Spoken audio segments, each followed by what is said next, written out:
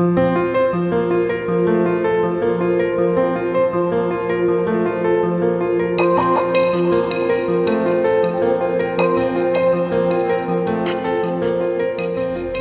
everybody, to Between the Lines, the podcast from Jewish Quest. My name is Simon Eder, and each week I'm joined by a special guest who helps us to deconstruct that week's parashah, exploring new insights and meaning in the Torah. And of course, after the brief interlude that we've had for Pesach, it is wonderful to be joined this week by Professor Edward Greenstein, who is the Professor Emeritus of Bible at Bar-Ilan University. He received the EMET Prize in Humanities-Biblical Studies for 2020, and his book, Job, a New Translation, won the acclaim of the American Library Association, and that was in 2019. And he is a prolific scholar on all accounts, and is writing currently, I believe, a commentary on Lamentations for the Jewish Publication Society. Professor Greenstein, it's wonderful that you're here joining us to explore Shemini today. Glad to be with you. So, diving straight in, and in what is, of course, the book of Vayikra, which has relatively little narrative, we have in this parasha the story of Nadav and Avihu. And I wonder really, and maybe this is an assumption that you might want to kick into touch, but I wonder what is their sin, the sin of Nadav and Avihu, for, of course, what befalls them. This episode, as you remarked, is very unusual in the midst of Sefer Vayikra, Leviticus, which is concerned primarily with ritual. Now, in order to give certain background to my reading of this and the importance of this episode in Sefer Vayikra, we have to keep in mind what the ritual is. The Israelites are commanded about how to worship God and also how to behave among themselves. And there are blessings for obedience and punishments for disobedience. Now, the danger in such a system is that if you are doing everything right, you're following all the instructions and you're doing all of the rituals properly, the assumption is everything should go well. And even though it seems that God is commanding you and you are obeying, in fact, it might seem that you are controlling God. That is, you are performing all these mitzvot, all these different rituals and yours, etc., according to God's instructions. And in doing so, you are, in a sense, bending God in order to do good for you. In other words, I'm doing what I'm supposed to do for you, therefore you must do good for me, right? And only if I violate, only if I transgress, will you do bad things to me and my community. So it seems that instead of God controlling the people, in a certain way, the people might seem to be controlling God. Against that background, I understand the story of Nadav and Avihu, because this is a story in which God actually does something that is completely unannounced. There is no warning. And it's not at all clear that there's any punishment here. Even though the commentators, the classical commentators and most modern commentators, see this story as one of a punishment in search of a crime. In other words, what did the sons of Aaron do to deserve this terrible fate that they get incinerated by God on the spot? Instead, I think that it should be looked at the other way around and not assume that this is a punishment. If you don't assume it's a punishment, then there may not be any particular sin, but rather what we find here is that God is dangerous, that you have to be very careful, you tiptoe around the deity, because you don't know what God will do. God can be unpredictable. We see a kind of corroboration of this approach in the book of Job, where Job is afflicted, even though he's been a perfect human being. God approves of everything he's done. He's pious, he's good, and yet he is made to suffer terribly. We also see a similar situation with respect to ritual law in the Haftarah that the rabbis in ancient times chose to pair with our parashah, with Parashat Shemini. In that story, you may recall, the ark is being kept in the house of Avinadav. And notice there's a clear connection to our parashah in the Torah, because our story is about the death of Aaron's sons, Nadav and Avihu. Turn the names around and you've got Nadav, the person who was holding the ark. And there wasn't any tabernacle yet and no sanctuary, no permanent dwelling for God. So it was being held at his house. And they were about to transport the ark on a wagon to Jerusalem.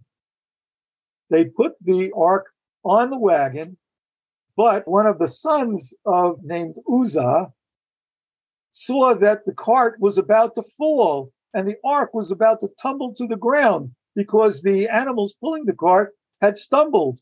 And so he stretched out his hand in order to stabilize the ark. But what happened? He was zapped on the spot.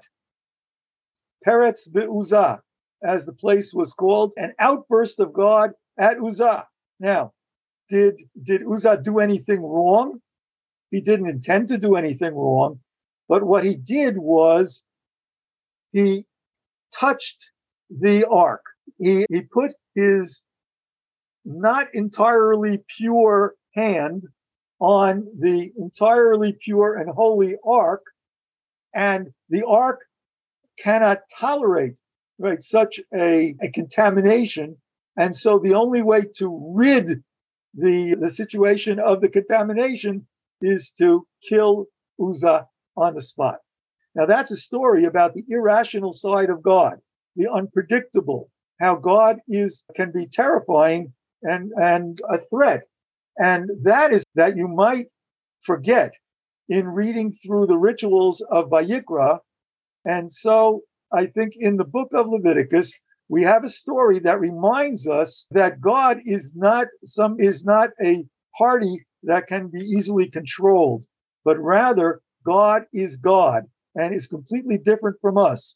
And we're supposed to name the rituals properly and we're supposed to behave toward one another, but yet God is not bound by the same bonds of ritual and morality that we are.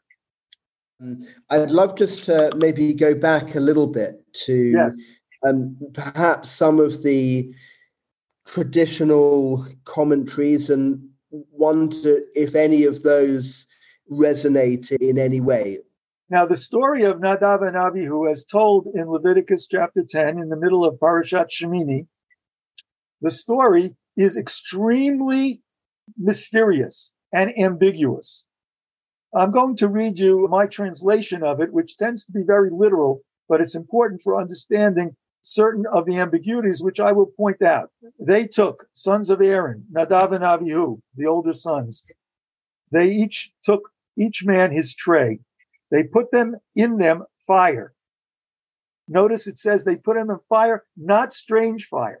Later it will be called strange fire, but not when they first put it in. And that's one of the ambiguities. Was there something wrong with where they took the fire from or not? Not clear. They placed on it incense. They brought near before the Lord fire, strange fire, that he, God, or Moses, we don't know, did not command them. Because if God commanded this before, we didn't know that because it was never told. It came out, fire did, from before Adonai, from the Lord. It consumed them. They died before Adonai. He spoke. Moses did to Aaron.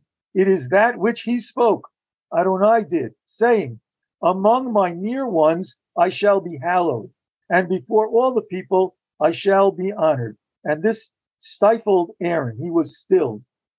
Now, there are more mysteries in the story as well, but let me just focus on a couple of the ones in which that are obvious in what we just read. First, that even though almost everybody claims there was something wrong with the fire they brought, it does not say that in the first place, only in the second place. In addition, Moses says to Aaron that God means that he should be hallowed among his near ones. Before all the people I shall be honored. The question is, what is being emphasized? Among my near ones I shall be hallowed? In other words, maybe Nadav and Avihu, not being the high priest Aaron, but his older sons, maybe the problem was that they, and not Aaron, the highest priest, right, brought the offering. But it also could mean among my near ones, I shall be hallowed. In other words, they did something wrong, even though they were near ones. Before all the people I shall be honored. Does it mean that, well, in front of all the people where they brought this fire, I shall be honored?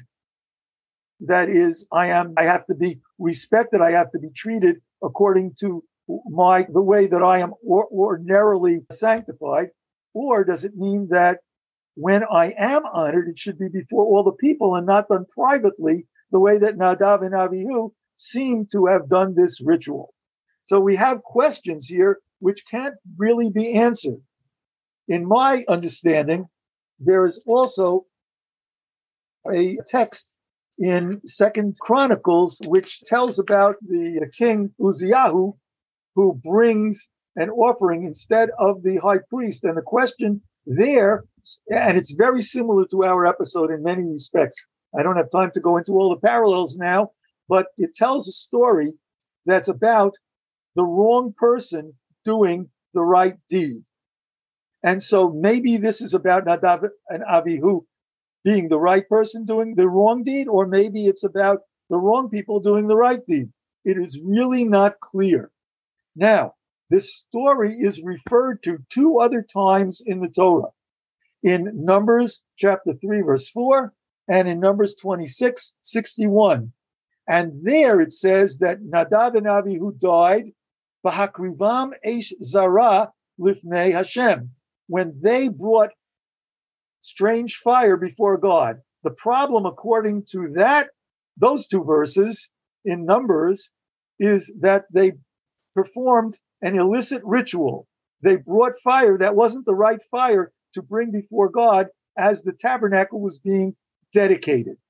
However, if you read Leviticus chapter 16, the first verses, which we read every year in the synagogue, not only at time, but also on Yom Kippurim, the morning of Yom Kippur, it says that the problem was they died bikorvatam lifnei Hashem. That is, when they themselves came near to God.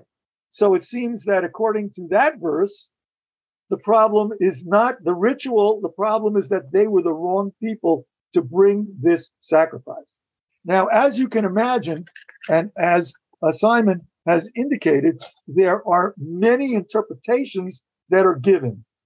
One of the things I learned from one of my teachers a long time ago is when there are many explanations, there is no explanation. That you can say that there are many explanations, you can interpret it many different ways, and each one has a certain validity. Or you could say, this really is mysterious. This is not something we can really get our heads around, which is the way that I tend to understand it.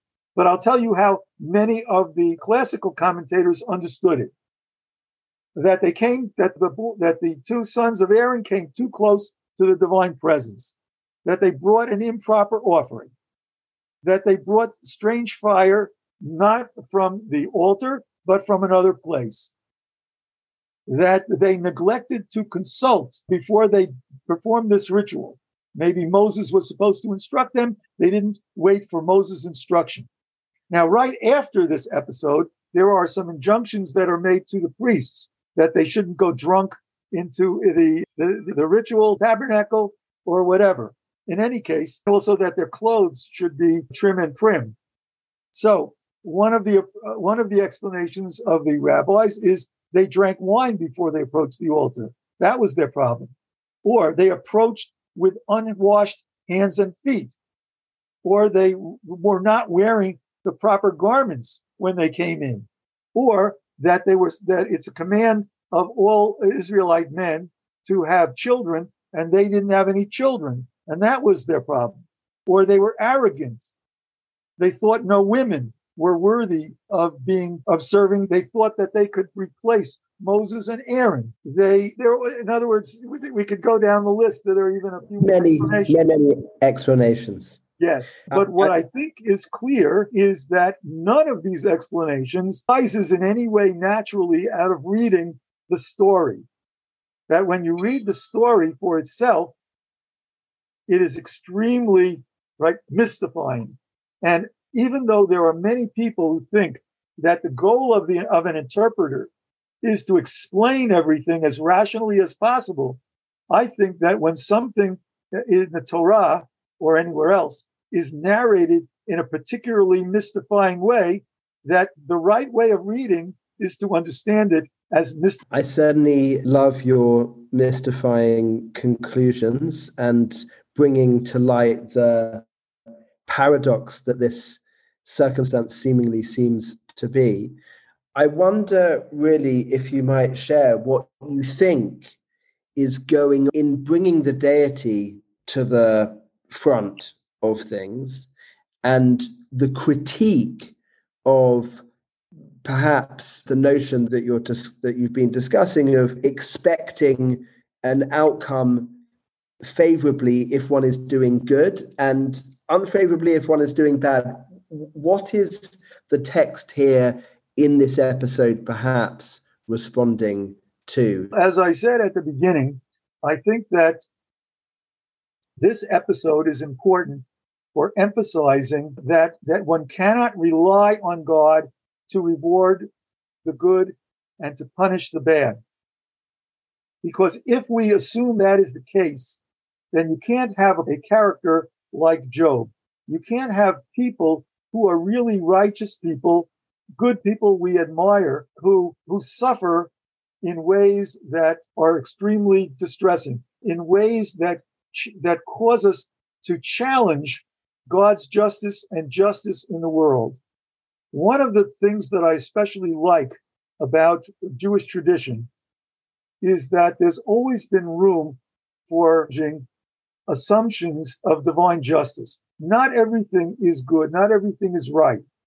And if you follow the Torah or certain parts of the Torah, like the parts that are incorporated into the Shema Yisrael, you begin to think that if I do the right thing, God will reward me, will give me rain in its due season and take care of me. I'll be healthy if I do what God wants of me. But we know very well that in this world, there are diseases that we still can't control, that there are what we call acts of God, storms and floods that we can't control, and that the world is a place where not everything works according to the moral calculus that we'd like to find in it. Now, Chazal, the ancient sages, understood this very well, and that's why they understood that we cannot expect sachar va'onesh, reward and punishment, in this life. If you look for it during your earthly existence, you will be severely disappointed. You'll look around and you'll see many exceptions to the moral calculus, what we call just retribution, that if you do good, you get good. You do bad, you get bad. We see righteous people who suffer. We see evil people who seem to prosper. This was recognized already by the prophets. You read it several times in Jeremiah, in the prophet. It's found in the Tanakh, not only in the book of Job. But what the rabbis said is, if you're looking for a good life as a reward for doing good in this life, then you have to look for a world that is all good and is eternal. And that is not this world. And that's why the rabbis posited as a belief to make sense of the world in which God actually is just, that the rewards and the punishments, the real ones, the ones that are everlasting, must be in the next world, in the next life, and not in this life. It's a very realistic way of dealing with what we call the problem of evil, that there are good people who suffer and wicked people who prosper. Professor Greenstein, thank you so much for your wonderful explanation. This happens to be my bar mitzvah sedra, and your journeying through this narrative with your explanation has certainly been the most mystifying to date after now a few decades. So thank you for bringing that to us today. You're welcome, and mazel tov on the anniversary of your bar mitzvah. Thank you so much. If you like this podcast, please do remember to subscribe on Apple Podcasts, Stitcher, Spotify, or wherever you get your podcasts. And of course, do find out more about our exciting content that we have for you at our mothership, jewishquest.org. And we do look forward very much to meeting again next week.